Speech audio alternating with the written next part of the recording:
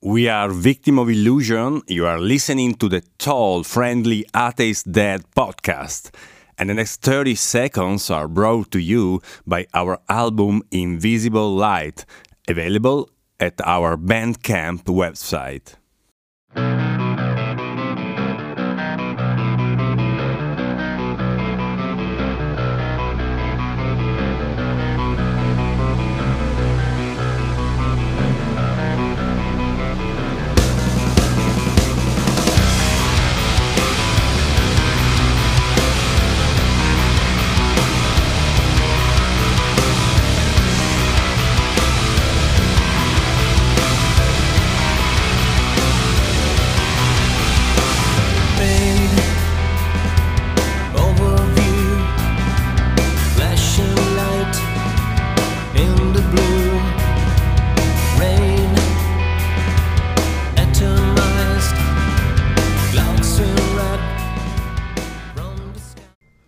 This is part one of a two-part chat with social media expert and future movie director Joe Henkel. The second part will be released next episode. Enjoy.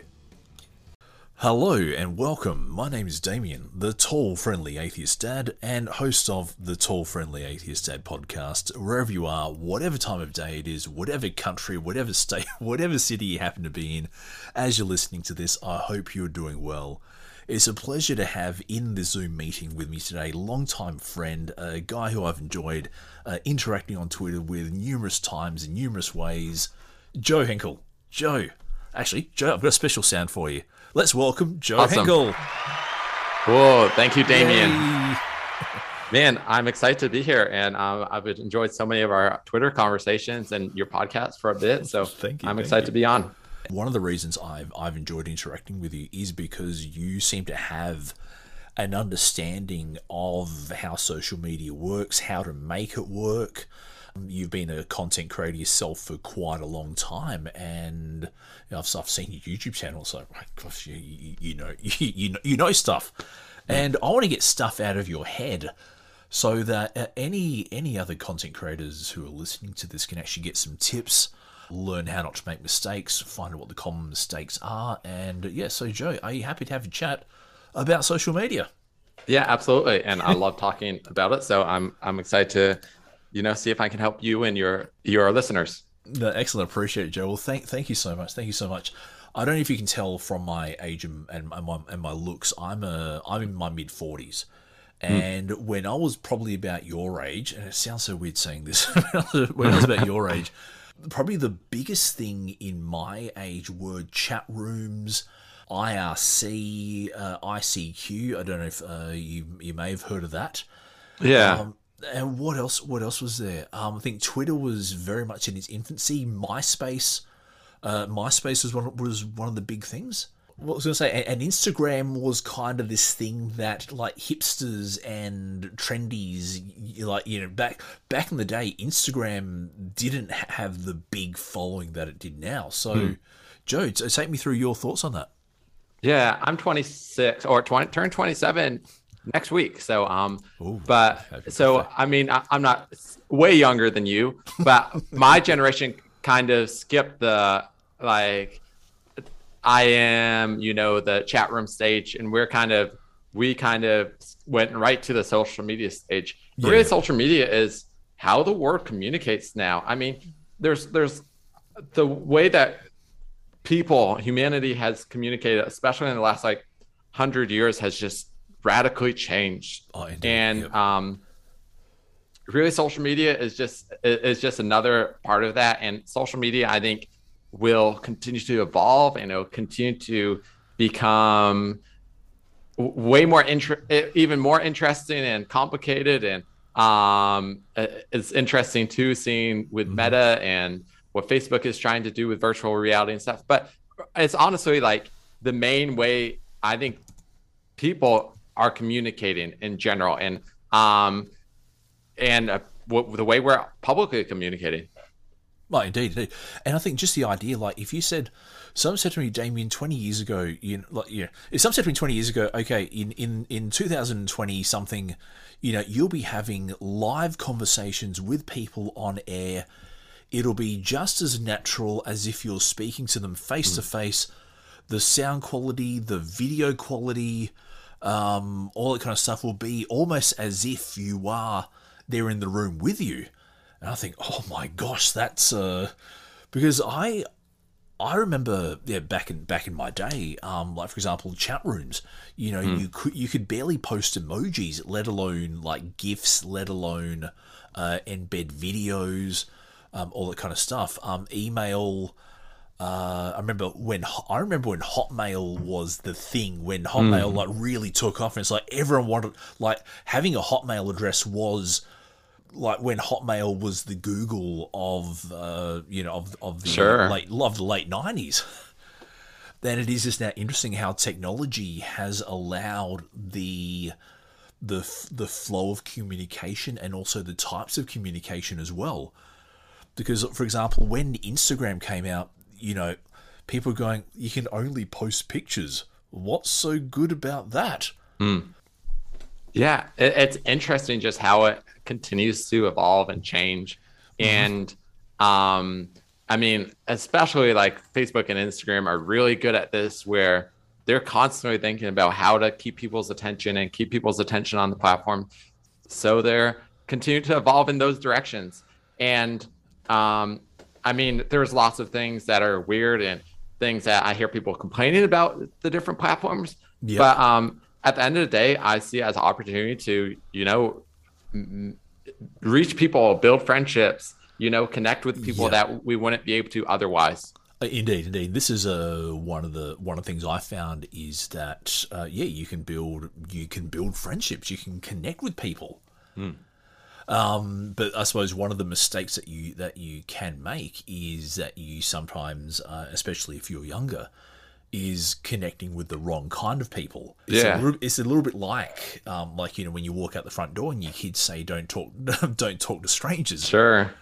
And it's sort of like, I remember there was a meme that came out the other week that, you know, when you're a kid, you know, your parents say don't talk to strangers on the internet and don't get in cars with strangers. And now in 2021, we are getting into cars with strangers that we met off the internet. Yeah, at least there's some level, I think, of accountability that kind of is attached to that. So, for example, like, I mean, Uber, if someone tries to do something harmful to you, you know, that they have their information saved and stuff. So I think in some ways there's a lot of accountability. Obviously, there's some that you don't know who to trust on the other side, but also the way that people function hasn't really changed. It continues to slowly change, but like the same basic life principles have stayed the same even through this, you know, technology and information revolution. Like it's still people still crave community, people still crave meaning, and people still want to connect with people and build relationships that are meaningful. And people, and some of the things that maybe more human flaws, like craving attention or you know, being kind of like struggling with jealousy or some of those things. It's like I think social media can amplify that, but really, I mean, humanity, we haven't really changed that much. No, actually, I'll agree. And I think you hit the nail on the head is community. But what's changed is the way we do community. So, you know, 100 years ago, you know, we were meeting at public baths or at a local park, or we can jump onto a computer screen and wham bam, you know, you can jump into a meeting with, you know, 20 of your friends and have a gathering there. But one of the things that has driven the internet is content creation. And you then had people who did stupid things on the internet for notoriety, which was very much the same as people doing stupid things in real life for the notoriety as well. Yeah, absolutely. So again, we are still humans, but it's the way we communicate and share those ideas that the internet and particularly social media has changed. So I just want to change the conversation over to content creation.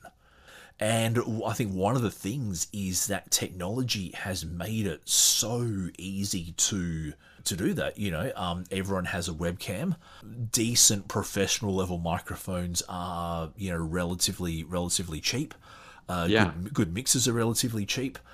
And even the platform. So I use Anchor for this podcast, and Anchor make it really easy to upload your audio, chop and change things into episodes. You can make your episodes there.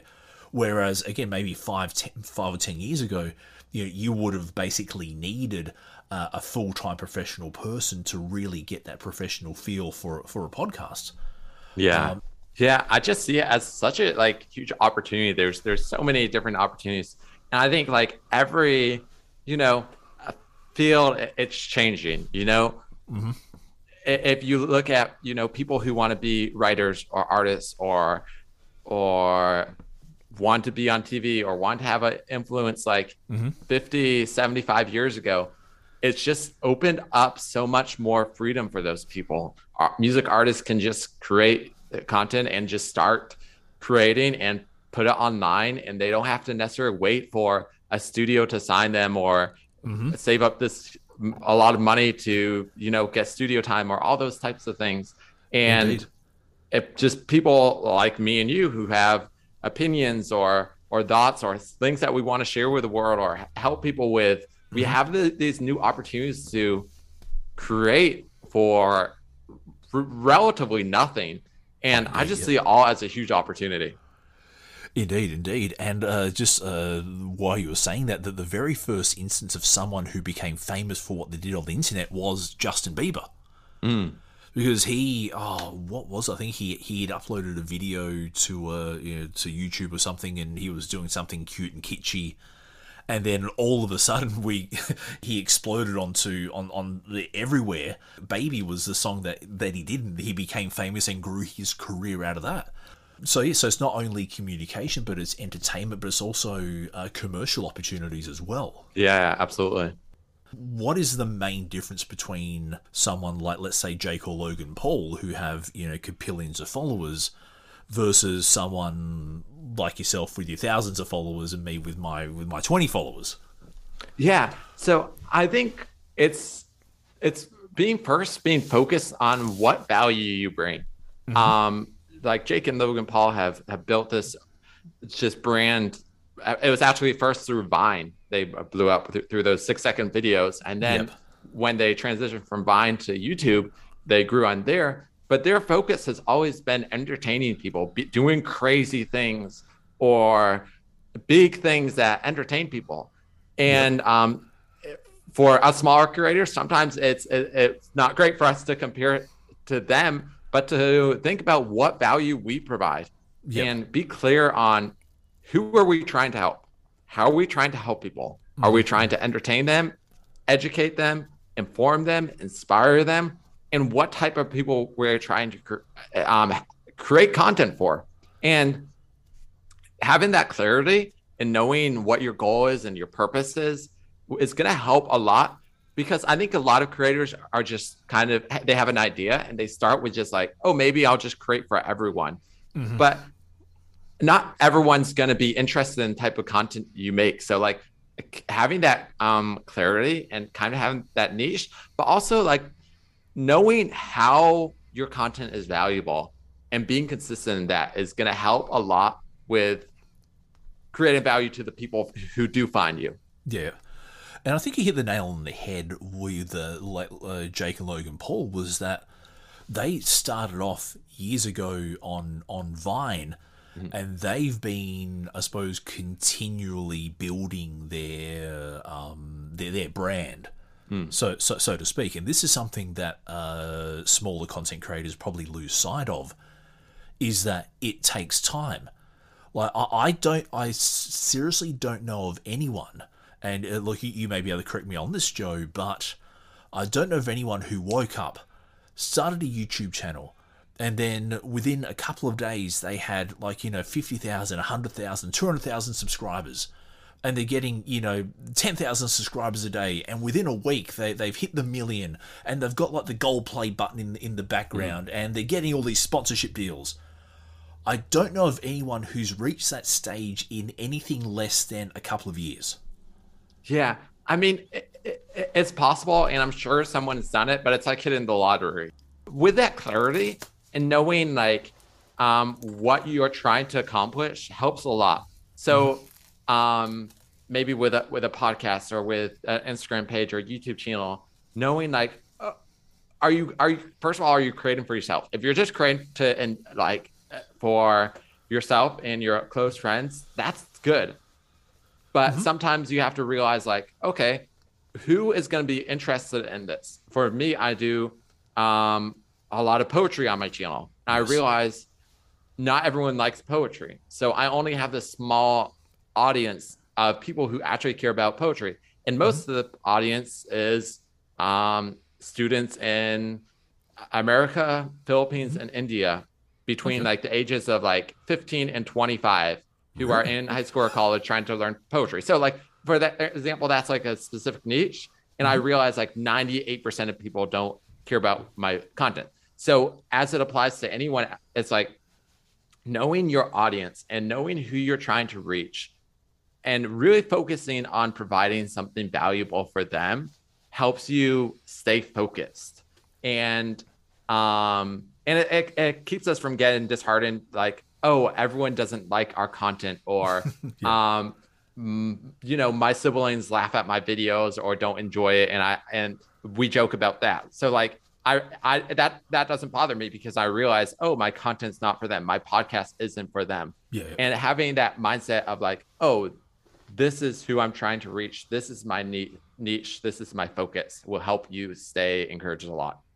Good stuff. That's a really good point. But getting disheartened when you don't see the numbers roll through is one of those mistakes that that content creators make. What are some other mistakes that fledgling content creators make as well, Joe, just from your experience? Yeah, I talk to a lot of content creators that want to monetize, and I encourage them to like find a way that they're going to monetize their platforms. But be patient with that and figure out what is working, and figure out what's working in your niche, and figure out best practices for uploading and tagging your YouTube videos, and figure out what's working on TikTok or Instagram Reels if you're using those platforms. And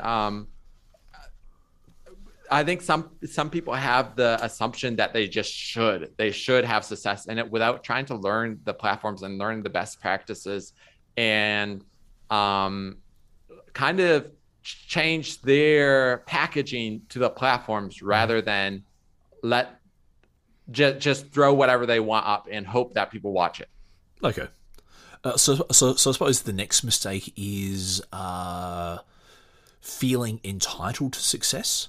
Might be the way to put it, because you hit on something just then about like knowing the platform, knowing the best times to upload, or the best content to upload and stuff like that.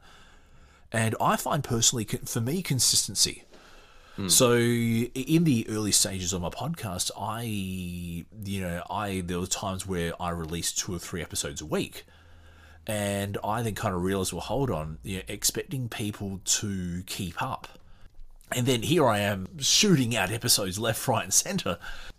Yeah, and I like what you said about knowing who the people are that are listening to your podcast and who you're trying to reach. There might be someone who's trying to do like, let's say, comedy videos or a comedy show, and they don't have the time to come up with good enough bits that they can post every day, or maybe there's someone who can, or it's possible to have a successful show that people are posting every day. I think of the late night TV shows. They're creating a new show every night, but they have a team helping them and they have an audience watching. So like part of it is knowing the platform. So if you're focused on YouTube, if you're focused on podcasting, if you're focused on Instagram, like knowing the platform and knowing your audience will help you a lot, and the type of content that you create.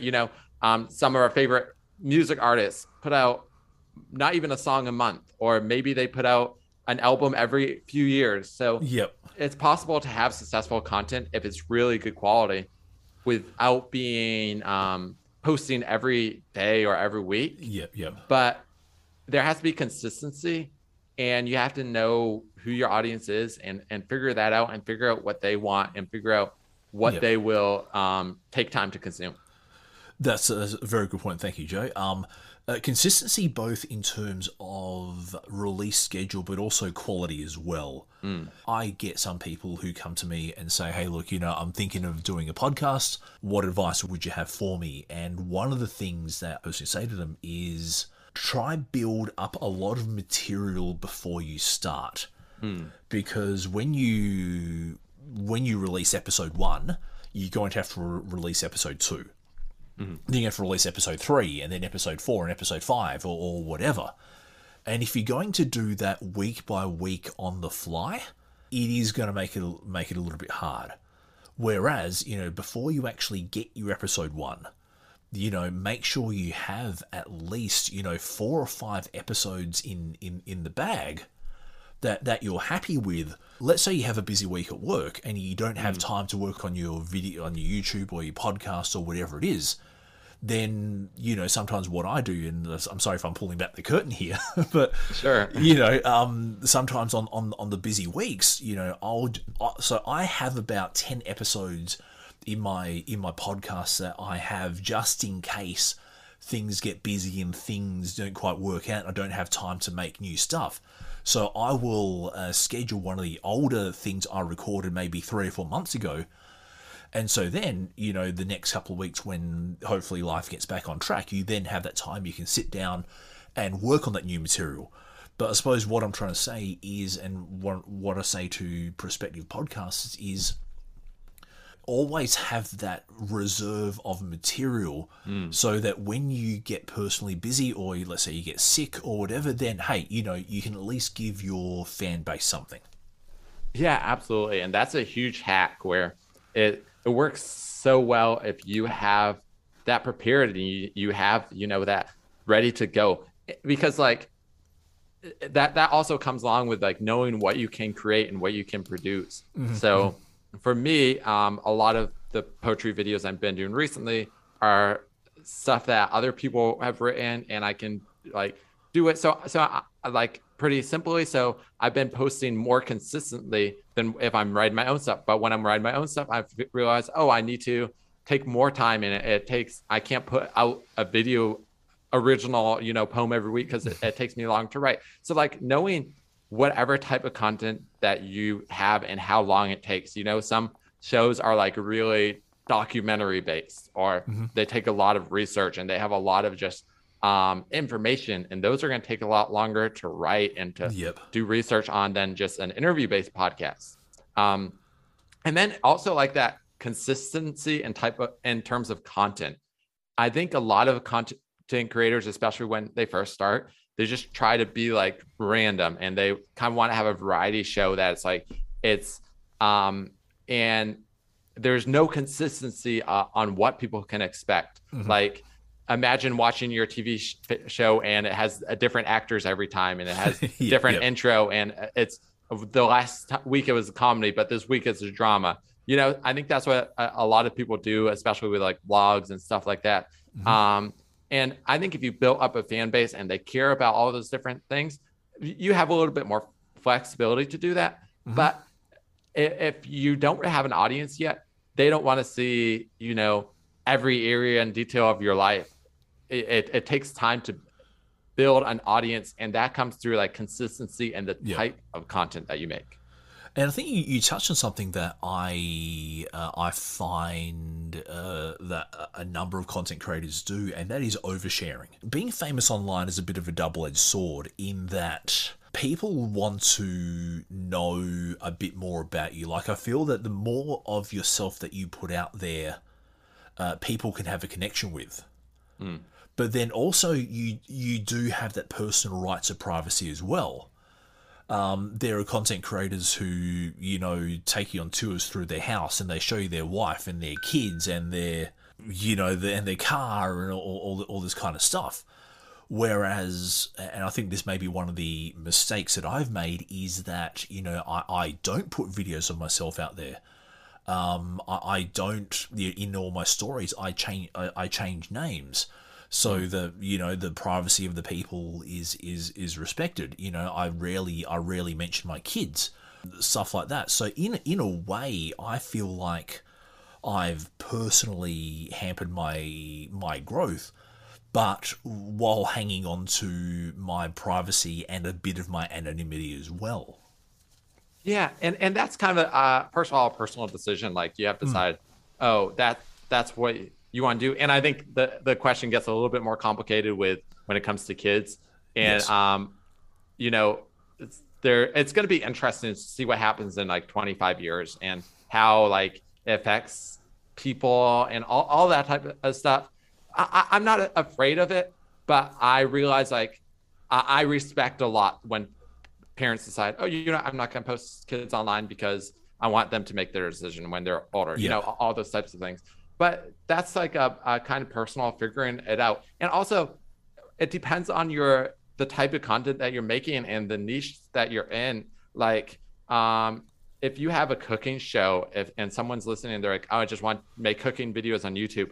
People who are watching those are looking for good recipes. They're not necessarily looking like, oh, I wonder what this person's house looks like. So it also kind of depends on like the type of content that you're putting out. And podcasting, you know, is a really good tool for people who don't want to put a lot of pictures or videos of themselves out. And they're like, okay, they can reach their audience in a way that works for them without stepping out into something that makes them feel uncomfortable or unsafe. Indeed. And this is something I was just mentioning to you before, is that like I'm not putting the video of this out there because I personally find it hard to think and be a host and have to look at a camera and get my body language right and all that kind of stuff. I find it easy to just talk into a microphone, read my notes, think about what you're saying, and interact with you directly, rather than having to play for a camera.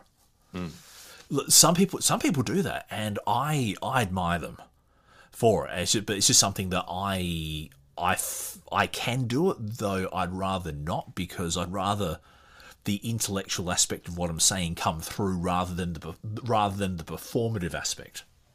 Yeah, and I think that's one of the cool things too about podcasting is there's so much variety and type of content too, and that there's people that care about the topics that you talk about, but they would listen to your podcast opposed to someone else's because they don't necessarily like the other person's personality. Yeah. And that's like just one things that play into it. And it helps us if we just realize that, and that's like a fact. We realize, oh, some people aren't going to like us because of our personality, or some people are just kind of mad that day, so they see something that we tweet and they're just reply with an angry tweet, and it has nothing to do with us, but maybe it's just how they're feeling that day, or what they think about a certain issue, or those types of things. But the cool thing is when you realize there's just so much room and there's so much space, there's, you know, millions and billions of people out there who listen to podcasts and want to learn and have access to YouTube and all of that. It's like there's no way that we're going to reach all of those people, but every show and every community has voices and can find those shows that interest them. And there's other people in that same community who are passionate about the same issues, but they'll be like, oh yeah, I don't really like this person's show because his format or his personality or his voice, or it's just random things like that. And accepting that, I think helps creators not be so beholden, focused on I wonder if every single person likes me. Well, it's interesting you say that, because I would say that Joe Rogan is probably the most famous and biggest podcaster in the world, but not everyone likes him.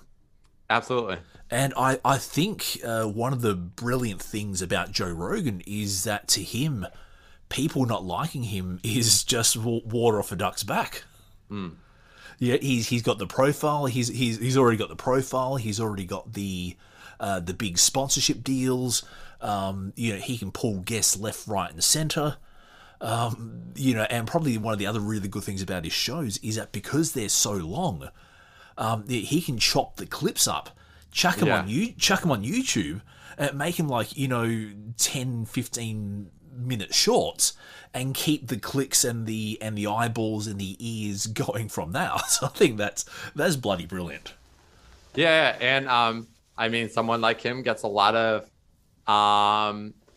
helps him make a lot of money and gets him a lot of attention from hate listens. People who are just listening to be critical. What's he gonna say next? Yeah, and I think a lot of times we let trolls kind of make us insecure or distract us, but in the internet world, whether or not this is healthy or good, it adds attention to our content when trolls engage with it. Indeed, and this is another thing on this little shopping list that I wanted to discuss with you about, and I think thank you for bringing it up. Is so one of the mistakes on social media is I suppose outrage culture, and I do realise that one of the things that drives attention is outrage.